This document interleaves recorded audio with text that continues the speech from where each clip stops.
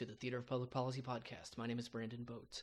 The show we have for you today comes from our trip out to Washington, D.C. in September of 2015. We had two sitting members of Congress on our show, both representatives from Minnesota, Mr. Tim Walz and Mr. Tom Emmer, a Democrat and Republican, respectively. We talked a lot about what it means to be a member of Congress and the lack thereof or bipartisanship that happens. We talked about what the first time is like, the introductions and orientation, and lots of other different things about how the Washington political machine works. It's a very good show. I hope you enjoy it. Before we get to our interview, I just want to say that the Theater of Public Policy is having its spring season this April and May. Every Monday in April and May, you can go to the Bryant Lake Bowl to see the Theater of Public Policy live. We'll bring a guest on stage and interview them about a particular policy idea, and a team of improvisers will bring it to life using completely unscripted improv comedy. We have a great lineup of guests, including the Lieutenant Governor of Minnesota, two representatives, a Minneapolis City Council member, and a whole lot more interesting folks coming on to talk about different policy positions and issues that matter in your communities. We hope to see you there every Monday at 7 o'clock in April and May. We are also accepting sponsorships for this season of the Theater of Public Policy. You can see your name and organization in the program, mentioned live on stage, featured on the website, or even talked about in this podcast. We have a variety of different options that can fit any budget. But because we don't have any sponsorships as of yet, so I thought I would do a fake one. Frontier Mattresses, the only mattresses that are similar to Pioneer Times. Our mattresses are handcrafted and filled with corn cobs and corn husks. We'll ship the mattress to your door, and if you don't like it, it's the only mattress that you can throw in your fireplace to heat your home. Frontier Mattresses, the husk you trust. All right, that's it for announcements. I hope you enjoy the show. So I should say, in the interest of full disclosure, we can address the fact that you guys called each other this morning to wear the exact same thing.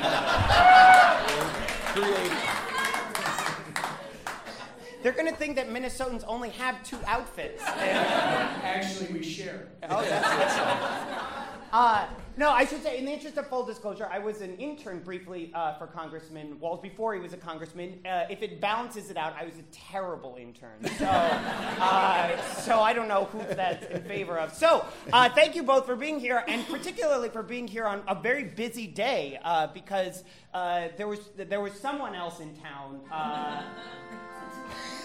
And so you both, I know you were both earlier today. You heard from the Pope, and so I guess that would be just a question of where I would start is give us a sense of what that was like today to be in the room and hear from the Pope directly.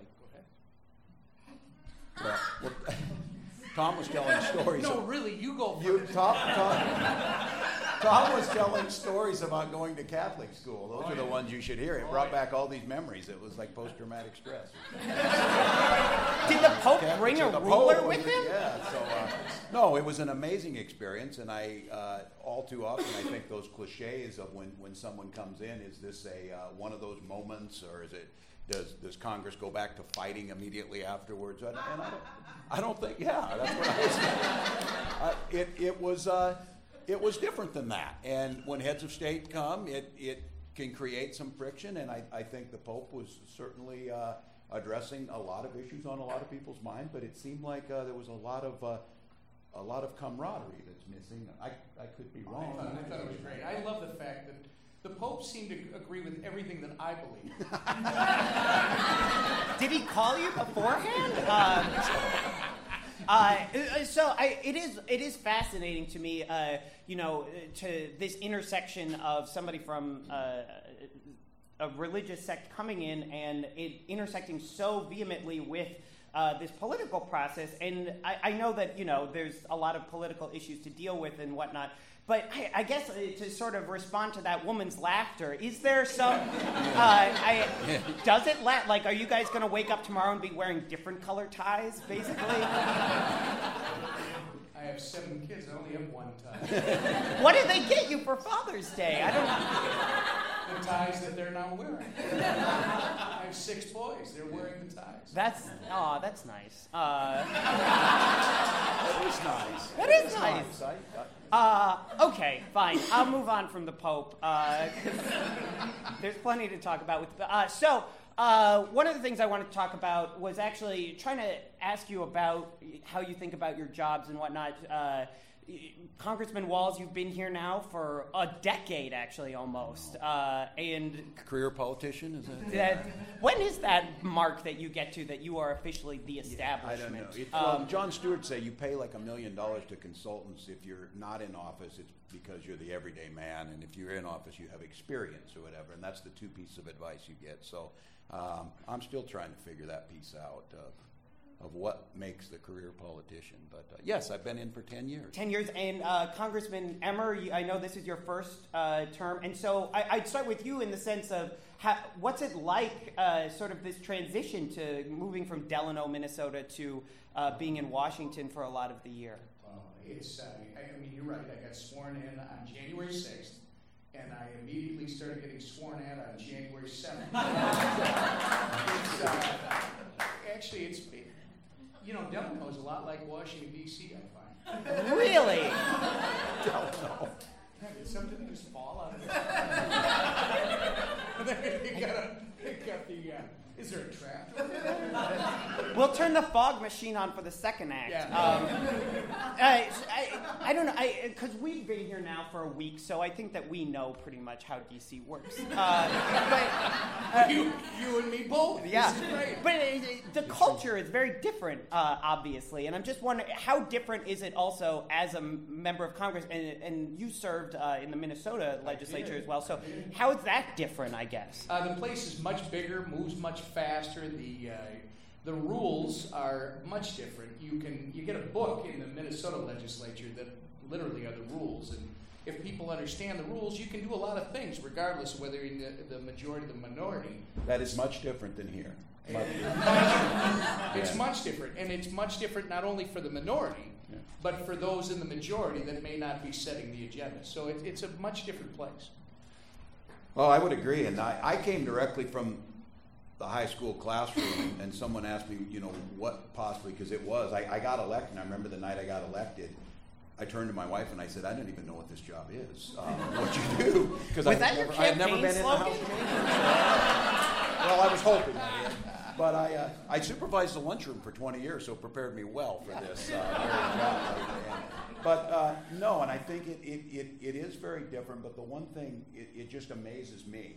Guy like Tom, guy like me, I certainly never imagined being here. It's actually pretty amazing. At times it's terrifying, like the tightrope walking with no net, but we just elect a school teacher with no experience or whatever to come to Washington to deal with these issues. That's pretty incredible, but there is no manual to tell you how to do it, so you just kind of, people back home are always, is it just like House of Cards? And I'm like, no, it's like Forrest Gump. Things just happen. It just does. It just happens. And what's really encouraging about it is there is a ton of leeway there to kind of reset what those rules are if you choose to. And he's pretty self-assured anyway, but I said when Tom came here, the idea of collaboration and kind of doing it a little more like Minnesota was very obvious, and that's been really great. For some of you, I don't need to mention that he replaced someone, and that was slightly different at that. But it depends on how you approach it individually, and so. Well, this is it, because you two do have a relationship, and you're. I know. I'm not trying to get you in trouble. I mean, when you put it that way, you agreed with. I feel a little dirty about it. You agreed with the Pope on it, so. I'm not trying to sink anybody's head. Sorry. No, it's fine. I've lost control of my show, so I don't ever. But I was going to ask. So you two get there was. I'll try and manly this up. You all went trap shooting recently. Yep. That's true. And thank God, Dick Cheney couldn't make it. That's our show, everyone. No. Talk radio. He's good at this. So you all have and Congressman Walz, you noted the sort of camaraderie and being able to work together as a man. But you know, from the outside, it looks to a lot of people like that just doesn't happen, like, or that if you try to do that, you're inherently attacked or whatever. And so I guess I'm trying to figure out, what is it that you two have that should we be buying like trap shooting lessons for all members of Congress to get them to work together, that maybe if they go and shoot some discs, then they could pass a highway funding bill. There's a strong correlation. Yeah, what do we have that others don't have? That kind of scares me, actually. Well, you said two different things on that, though. I think about working in Congress, first off, what your perception is not reality. We've got a prism, which is all kinds of different information sources that people decide, this is the one I believe, this is the one I don't believe, this is the one I want to access. I'm never going to look at these. And that's the picture that is painted of whoever works here. I will tell you, it's the one thing that surprised me, because I never expected to be here, probably like you. This is not the place that I expected to be working at any point in my life. And so my perception was much different. And since I've been here, somebody's asked me what's my biggest surprise. It's the talent. It's the people that are here. And yeah, when you first get here, the story's true that you walk into the building, you look around, and you say, my gosh, how did I get here? This is amazing, right? And then about a month later, you talk to me. Then about a month later, you walk in and you go, how did those guys get here? But overall, there's just great people, and they're very talented. So the first part is the perception is not reality. And then working together, you do get beat up. You get beat up by people who don't understand what it is you're doing, and they're getting their information, again, from these singular sources. And so you got a choice. You can either buckle and just go with the flow, or you can actually lead, which is, this is what needs to happen, and I'm going to put in the time. And by the way, if you don't like it, vote for Tim. Yeah. I could not win this district. I was going to say, that's some weird gerrymandering if I know the districts well. But I do think, and I think some of it, every state has it, but Minnesota, Garrison Keillor's thing, where all the women are strong and the men are good looking and the children are above average. We have a sense of pride. We have the highest voting percentage that carries back till 1972. 120%. They were pushing that voter ID thing. But no, I think it's true, and I said it's a constituency that allows and expects that. I said I think each of us are really proud of that, and you get these unique congressional districts, and I think there's an expectation from both of us to do that. I often talk about in my district, I have the Mayo Clinic in my district. I also have every can of Spam that's produced in the world is in my district. And so there's a broad spectrum of things that go on, but people kind of expect you to make it work. There's a long tradition of that the firebombing is not, well, some people have had success with that, others have not. So there's a follow-up to this. So right now, we're talking a lot about Minnesota, but this relates back is that we have an open congressional race in Minnesota right now. The 2nd Congressional District, Congressman John Klein will be retiring. And the story in our local Minneapolis Star-Tribune was, nobody wants this job. Like, I believe Pat Garofalo, a Republican, said, I would rather stick a fork in my eye than run for Congress. And somebody said, so you're thinking about it. Yeah. So there is a perception that this is sort of a brutal job because you do get beat up constantly. The perception is not very much actually gets done. Like, there's less and less to sort of point to and say, and we finished doing this. And what you do get to point to is, and I spent 18 hours this morning raising money. And so I think that it does seem like really exhausting to folks. Well, I would go back on what Tom said. I think there's some incredibly talented people. That part's what troubles me the most. I think it's an American trait to be skeptical of government. That's in our DNA. I'm worried it moves towards cynicism. I said, especially as a teacher, to see young people say, what difference does it make if I get involved? And the thing I would say is that you can make a huge difference. You can get involved. And I think and I feel a strong sense of this. I think part of this job, the way I see it, is to try and restore some faith in the system, not to necessarily agree with me. I'll hear people say all the time, we need to throw all the bums on. I'm like, yeah, but there's a whole new set of bums. What good's that going to do? That doesn't necessarily change it. It's the perception of that you can. And I think guys like Tom and others, we were speaking of some of our colleagues, that seek out the things where we can get things done. And I said, I think, and Tom's been, since he's been there, been very active on this issue, doing things for veterans. It's non-controversial. It's the right thing to get done. It's somewhat challenging and difficult. Bring those things together to actually get some wins where you can. So I think you make the most of it. I think what gets, in politics, the biggest, it's just easier if you can just make harsh separations, these false dichotomy, good versus evil, he's right, he's wrong, I'm right. That's what, and there's no percentage in it in the long run. You've been talking to my wife. Let's talk about the veterans issues in the VA, because I know this is something that both of you have been working on a lot. So I think, again, it's surprising probably or confusing to folks, because it does seem like something that's not necessarily controversial. Everybody wants to get it fixed, and yet it doesn't. It's not fixed. And so what's the freaking holdup, I guess? Well, you go. No, I'm going to defer to you because you say we've both been working on this. I've been here now for 9 months. Well, that's interesting. 9 months. You just but Tim's been working on this since the beginning, and he's been kind enough, as I go and meet the people, you got great people that are working in our VAs, right? Mm-hmm. But there's an institutional issue that it takes. This is why throw the bums out, great. Then you got to have another guy start all over again at the beginning and start to dig into these issues. Tim Walz has been digging into this now for years, and frankly is a big help to me. Well, here's what it is. It's the second largest branch of government, the VA is. They have 80 million unique visits per year. I represent the Mayo Clinic, and Mayo will tell you in certain things like cardiology and things, they'll tell you the best care in the world is at the Minneapolis VA. But it's very complex. These people, when they come and veterans present from all different conflicts, have a myriad of different issues, and they tend to have more issues than the general public. And I think there's a rigidness. Tom's right. I always say this, that I live on a floor in the House office building where there's an entire floor relegated to Benghazi, and maybe rightfully so, but we have fewer people looking at the VA than that. And I make the case that we need to multitask. We need to look across the thing. We need to put the effort there. So those of you who are frustrated with it, Tom's right. There's really good people focusing on this.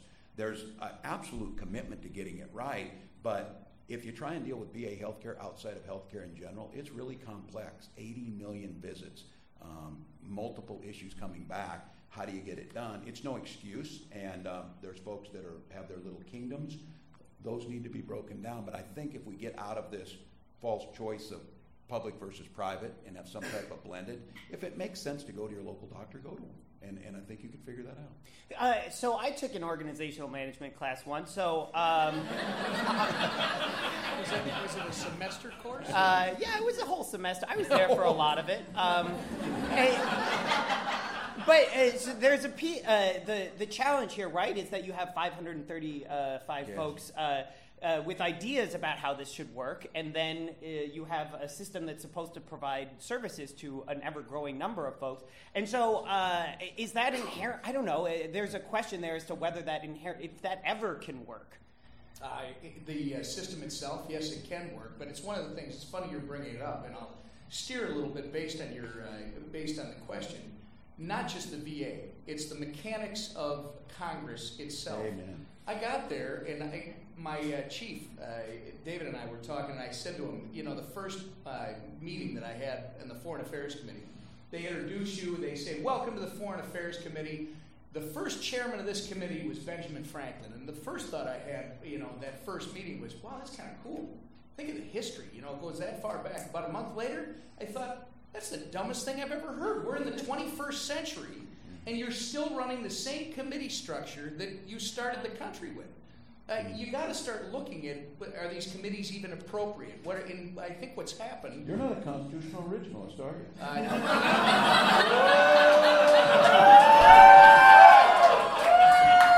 Wow. As a matter of fact, if you can show me the pictures of that in the Constitution, if there's that He's right, though, on his organizational committee stuff. chart, I'd be happy to go. I remember through it. that part of the Constitution with the organizational It chart. must be the appendix that I don't have on The mine. flow chart, Yeah, the flow chart. I must have lost if that. you are this kind of citizen, then here. Anyway, I so just didn't understand. I didn't know you were going to be so mean. That was, you're right, that was uncalled we are Yeah. you're destroying We just Minnesota have nice. hope. It's you the know what past- the golden rule is? I mean, They're both high, It's, right? it's the passive-aggressive Minnesota. So,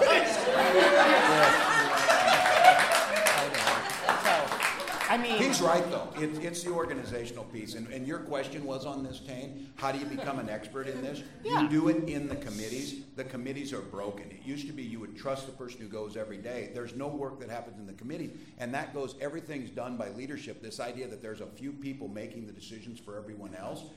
They don't tell you how to vote, but they can certainly set up the structure to make the vote that comes to the floor the one they want. And that didn't used to be true. So I think Tom coming from a functioning democracy at the state level to one that is not quite working that way, that's a little challenging. So this is interesting to me because a lot of folks have also pointed out that there was a time where the system that you are talking about, and at least from the outside, I would think that a lot of the way that you work is that traditional committee system. You know, bills are presented, they go through committee, people work on them. But we have much more, we have almost a parallel system now where folks have access, as you alluded to, Representative Emmer, to just go and talk through very particular channels to very particular groups of people who elect them or don't elect them.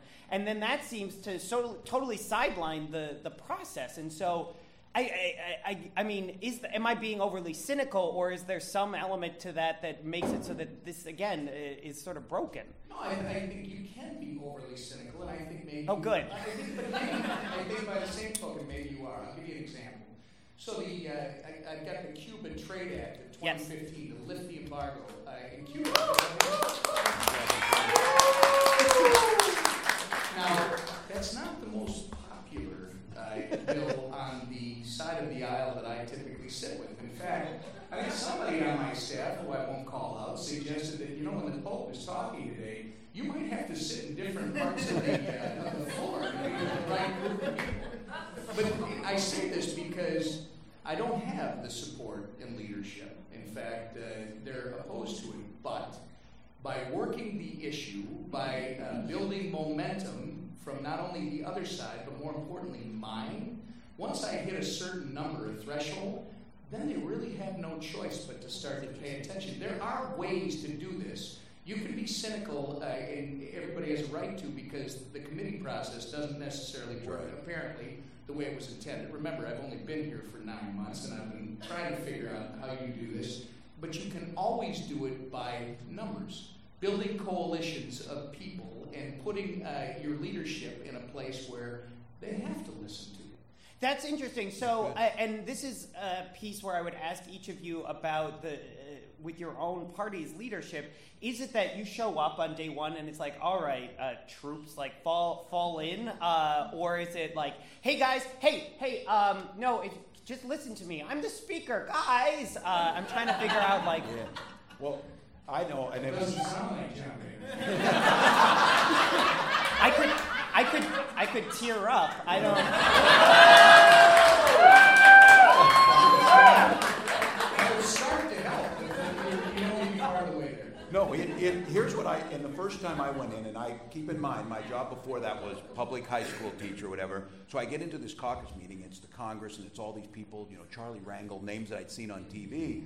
And it struck me, it was just like a faculty meeting. Some of the coaches were in the back reading the paper, not listening, and things were, just your stereotypes of going on. But I turned, and I was somewhat shocked by it. And some of you remember, it was Neil Abercrombie, who went on to be the governor of Hawaii. And I turned and I said, Congressman Abercrombie, I said, he goes, oh, if this were Europe, we'd be 28 different parties. And he was bringing up a very real point there, this idea of putting that political spectrum into 2 points on that line. Is irrelevant. It's not true. So it is much more about, as Tom's saying, building coalitions inside your party, building coalitions outside, and it's still possible to get it done. I think that was much more prevalent and it still happens in some of them. Members of the Ag Committee, the Ag people saw their fight as rural versus urban. It wasn't Democrat versus Republican. It was more of that. When you fractured that committee piece, you fractured the things that held us together in kind of the unconventional coalitions. So I agree, but there's ways to get it done if you are willing to do the work. Yeah, and when you do your invitation, John Boehner, it reminds me when I came out here. It reminds me when I came out here in November for the orientation, and it's the organizing conference for the next Congress. And part of that, you get in ours, we had over 300 people in this big hall, and it's like it sounds like a lunchroom. People are talking and over one another, and it came time to elect leadership. And Kathy McMorris Rogers from Washington State got up and nominated John Boehner for Speaker of the House. Then I watched this smaller guy start to walk to the front of the room. And I realized about halfway up, that's Trey Gowdy from South Carolina. And he gets up to the podium, and he turns to the audience, who is still talking. And I heard that Trey Gowdy might be somebody who would challenge for the speakership. But I didn't know. I'm new.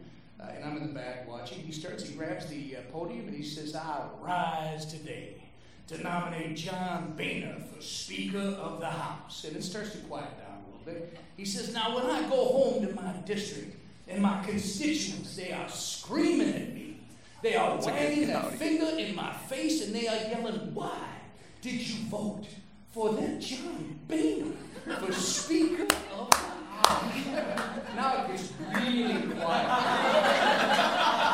And he says, "I tell them to punish him." Who would want this job, working for all of you with all of your agendas and all your different... And he went on, and then he stopped, and he says, "So I ask you to please join me today and vote to punish John Boehner." I can't top that. We're going to bring our guests back in the second half of the show to answer some questions from you all. But right now, just a big round of applause.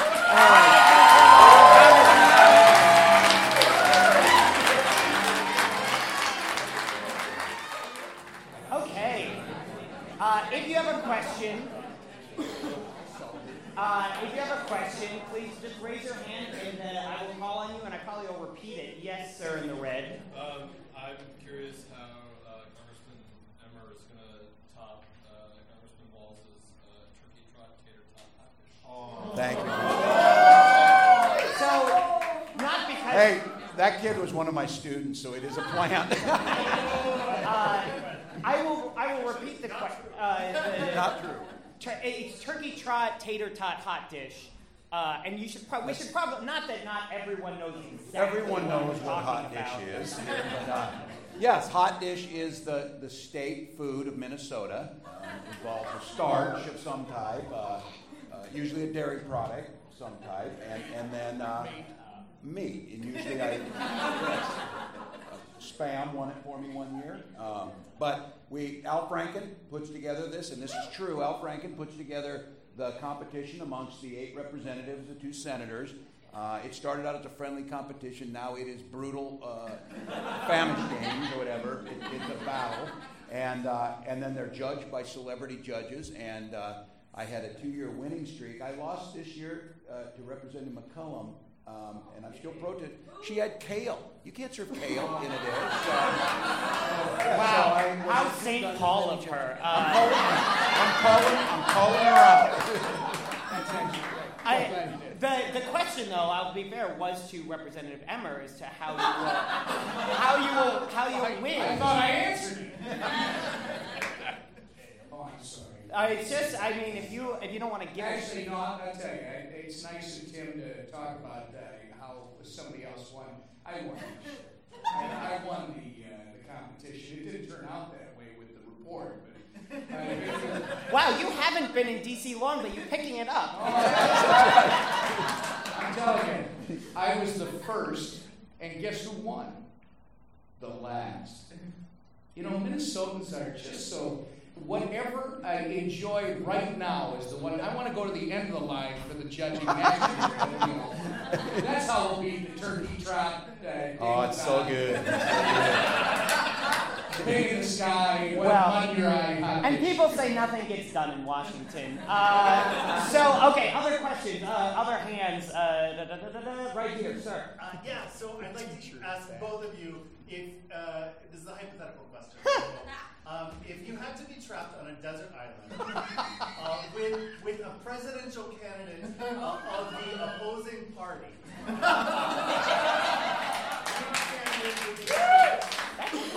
I like that question. I do like that question. and why? I mean, I'm gonna go to Representative Emmer first because you have fewer choices. I mean, Yes, true. Representative Walz has to go through a phone book here of people. If I had to be stranded on, are we back to famished or the Hunger Games, whatever? Or just surviving? There's food. It's just, the way you get to bring one romance novel, one can of suntan oil, and then one Democratic presidential candidate. It's pretty obvious if you've got the novel and you've got all the rest, it's got to be Joe Biden.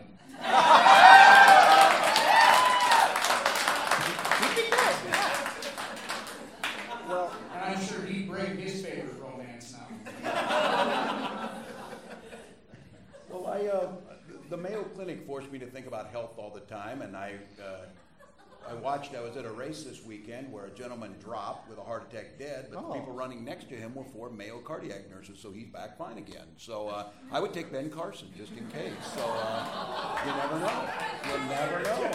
just in case you accidentally get conjoined to someone else.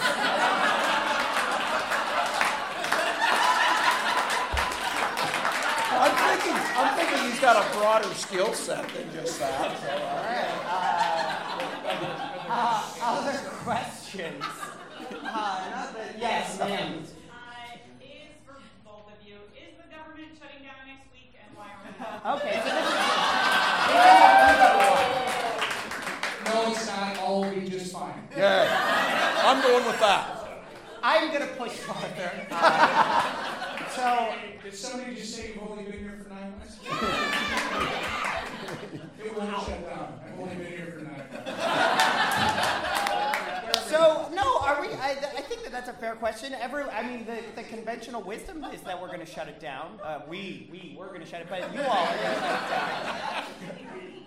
No, you're both convinced it's having not lived happen? through this, it feels to me like it's the same steps are happening and it's headed that way. But what's somewhat fascinating is people that I listen to seem to think we may avoid that. And I'm hearing that more so that last time I don't think people were talking about it because we didn't think it was going to happen. And now it happens, so we know it can happen. So I kind of feel like the logic of this would tell me it's probably going to happen. Can you what are those steps? Like, what does it look like is it like when you have a sense that mom and dad are getting divorced, that they're never in the same room together? Or I don't know, I'm trying to figure out what are the signs? Well, you're the one who was here. It's not shutting down as far as I'm concerned. Yeah, it's terrible that I go out in the press lobby to ask the press people what's going on. Do you guys think we're shutting down? They tell me if they think it is, but they're talking to a lot of different people. It just starts to feel like it gets a momentum of its own, and you hear that they're going to make the case, they're not going to get the votes, and then they add the drama, is John Boehner going to keep his job?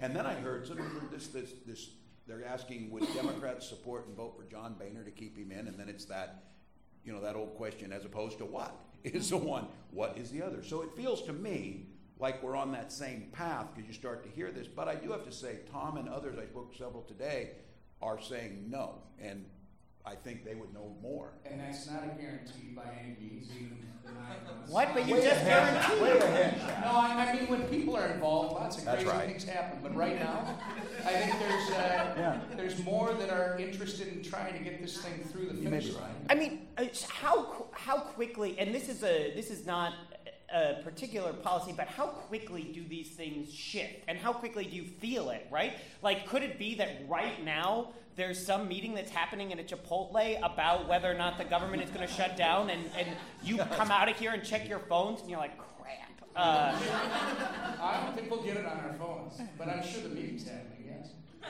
Yes. It does shift that fast. Yeah. And sometimes, and you start to hear it, it's really a weird little, I thought the high school thing was it. Sometimes it feels that way. The rumors start to go around, and all of a sudden you hear about it. Hey, this is happening, and it takes on a life of its own. I guess, is there any control or agency in that, or is it a life of its own, those movements or those swells? I think it's both. Like Tim said, first it can turn on a dime. It can happen in minutes. You think you're heading the right direction, and all of a sudden something happens. It's kind of like when you watch the votes. You walk in and you see a vote, and people should be voting for it, but all of a sudden the reds start to show up, and then you see the greens start to change, and it accelerates, and by the time you're done, you have a whole bunch of reds and very few greens on one that you thought was going to pass. It's the human factors are just as important as whatever the decision is, the strategy. As soon as these different representatives feel that it's changing, they don't want to be on the wrong side of it. They might not, they might have issues back at home. They might have those two guys that were complaining about everything and reacting to everything. Who knows? It's interesting. Okay, other questions? Yes, I'll go there and then this right here. But this is to both of you. Can you speak a little bit about fundraising pressures and how they've affected your job and how they've affected Congress as a whole? So just to repeat to everybody, so the question is if you can speak about fundraising pressures and how that's either changed your job, or I don't know if it's how that affects your job. Your job isn't old enough to have been changed necessarily, but fundraising pressures. Well, yeah, I mean, it is ridiculous. You think about, I was a high school teacher, and I remember I took the phone book and started going down the phone book. Oh, I know this person, I'll call him up, type of thing. That's how sophisticated my operation was. But the plus side of it was, well, to a certain degree. Somebody said, oh, that's a nice pin you have. And they said, yeah, it should be. It's the most expensive piece of jewelry in the 1st District. It's $2.3 million. So, ridiculous. So I think the idea is, and all of us say this, complain about it, talk about campaign finance reform. Part of it is if you want to get those ideas out, and I knew as a teacher I could mortgage my house, get a little bit of, $20,000 or something, and you'd have to go out and get it, otherwise you wouldn't be heard. So I think you can take it in a positive. The thing is managing it. It can't come before the job you do. It can't come before, Tom's got 7 kids. I've got a 3rd grader, Gus, he's 8, my daughter's 14, playing soccer, so you're checking that. That stuff comes first, and then you got to figure out how to raise the money at the end. So you turn it to a positive, you look out there, but it's simply not right. I think all of us know that it shouldn't cost millions of dollars to you. I run into 100 people every day who would be good members of Congress. They're not going to be because they can't raise $2 million, and that's wrong. And I don't know that I disagree necessarily with that, but I have a different perspective on it. Wow. I love that setup. That's good. That's good. That is the most Minnesotan way of preference. It's very... I don't necessarily disagree, but so sorry, I did not mean to interrupt. No, with the last piece, but I have a different perspective on the first part. I think everybody in this country should have the ability to run for anything and serve. And if we're shutting that out, that's a problem. But and this isn't to Tim, but I hear a lot of people that I represent. It's like, oh, geez, 2 years, and all the time, you're up for election every 2 years, and all the time you're raising money. You know what? I ran a small business. When I ran a small business, I was working on 6 months of work to feed my family. And while I was doing that, I was trying to fill a pipeline for the next 6 months, or my family wasn't going to eat. Don't be whining about the people that are serving in Congress, because it's just like running a small business. And when you're reaching out, first raising money is no different than knocking on doors and campaigning. Right. I'm calling people and I'm saying, this is what I'm doing for you. This is what I want to do for you. And by the way, I'd like you to do this with me. You get this wherever you go, at your church and other places, time, talent, treasure. Some people have the ability to give their time. Some people have talent that they can offer. Some people have treasure they can offer. Everybody should participate in the process. I think when it gets equated with, this is the only way that you have a voice, right? Yeah. Then it's not right. I'm trying to figure out what you disagree with me on. I'm with you on that. I'm with you. Awesome. We fixed it. You talked about the passive aggressive thing yet. I know. I'm holding it down. There was a hand right here. Yes. If you had to represent a state other than Minnesota, God forbid.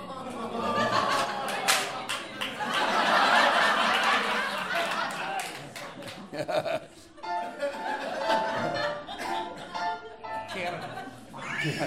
Well, I would, in full disclosure, my family in our farm is still in Nebraska, and I take it. But when I go back home at Thanksgiving, I cannot win my house, let alone Nebraska. So it's kind of like a pride thing. If I could just go back to Nebraska, I could turn that state blue. So I would say, for me, it's that. But I'm quite happy. I always say this. they do the carpetbagger thing, and I always give them that old line: you can't choose where you're born, you choose where you live. And so my family lives in Minnesota, but I would like the idea of the challenge of that. Yeah, you're not going to get me to go outside. I'll represent northern Minnesota. I'll represent western. Oh, listen to that! Southern Minnesota, but I'm not leaving Minnesota. Listen, in the spirit of it, I answer the question. See, Hawaii. Hawaii. You went to college in. Look at me, I'm not built for heat. You went to college in Fairbanks. You wouldn't go back to It was in represent. Nanook.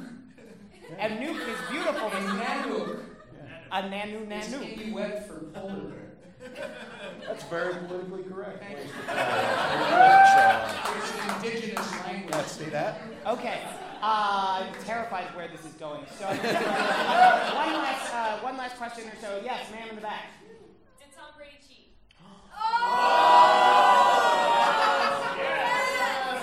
Okay. My son has the Tom Brady up in his room. Until a week ago, and that red hat showed up in his locker, I was defending him. I am no longer defending him after the Donald Trump hat showed up. So that's all I'm saying. Didn't the courts resolve that?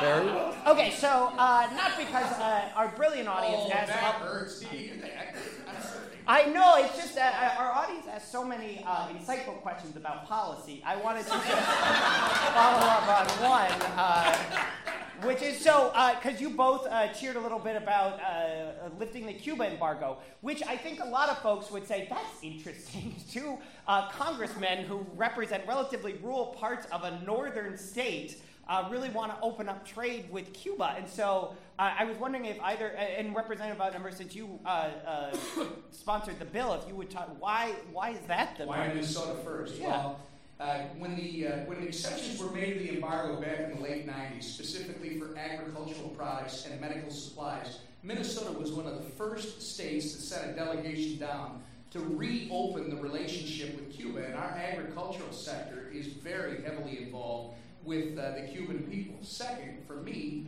you've had a Cuban embargo through 11 presidents. And nothing's changed. And if it was going to have worked, this Cold War policy, it should have worked in the 90s. In the Soviet Union. If you can argue, well, this is going to benefit the Castros are on their way out.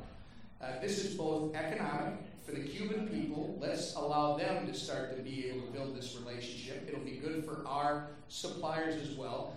Let's also have a presence in Cuba, because when this transition takes place, the geopolitical realities of Cuba in the Western Hemisphere are very important to our national security. Let's start building relationships with these folks so that we have a safer America, and we can frankly create more opportunities for Americans and Cubans. That's all. I'm deferring to that. There we go. So I'm now deferring to that. We've earned our money for that educational grant. So we didn't really get any grants. So last question. And this is just playing to sort of the hometown base. But what's the biggest thing that people here don't get about Minnesotans? We're lovers, not fighters. Hey, do you remember at the beginning of this show when you were upset how I suggested there was some sort of relationship here? So you don't talk about it. I would. He's the hockey player, but I would say, I don't think after you get a certain age you really can't like the cold. We just live with it. So I love the cold. We're on our way to snow. I thought we were on to something. Here's why, and I'm sorry that a guy from Nebraska who truly is a Minnesotan now, all right? He is one of us. I'm sorry that he doesn't understand, and the Pope should have talked about it today. Remember, snow and ice can survive in heaven. They will not exist in the other place. Valhalla there. Yeah, I do think this obsession with the weather is real. It is. We talk about the weather a lot, and food. And food, but it's the bragging by complaining. I find myself here. When I come back, I tell the Capitol Police when I come in, it was 31 below in Mankato when I left. Like, they give a damn. They don't care. But I tell them anyway, so we really do love the weather. Ladies and gentlemen, it's a minute of applause.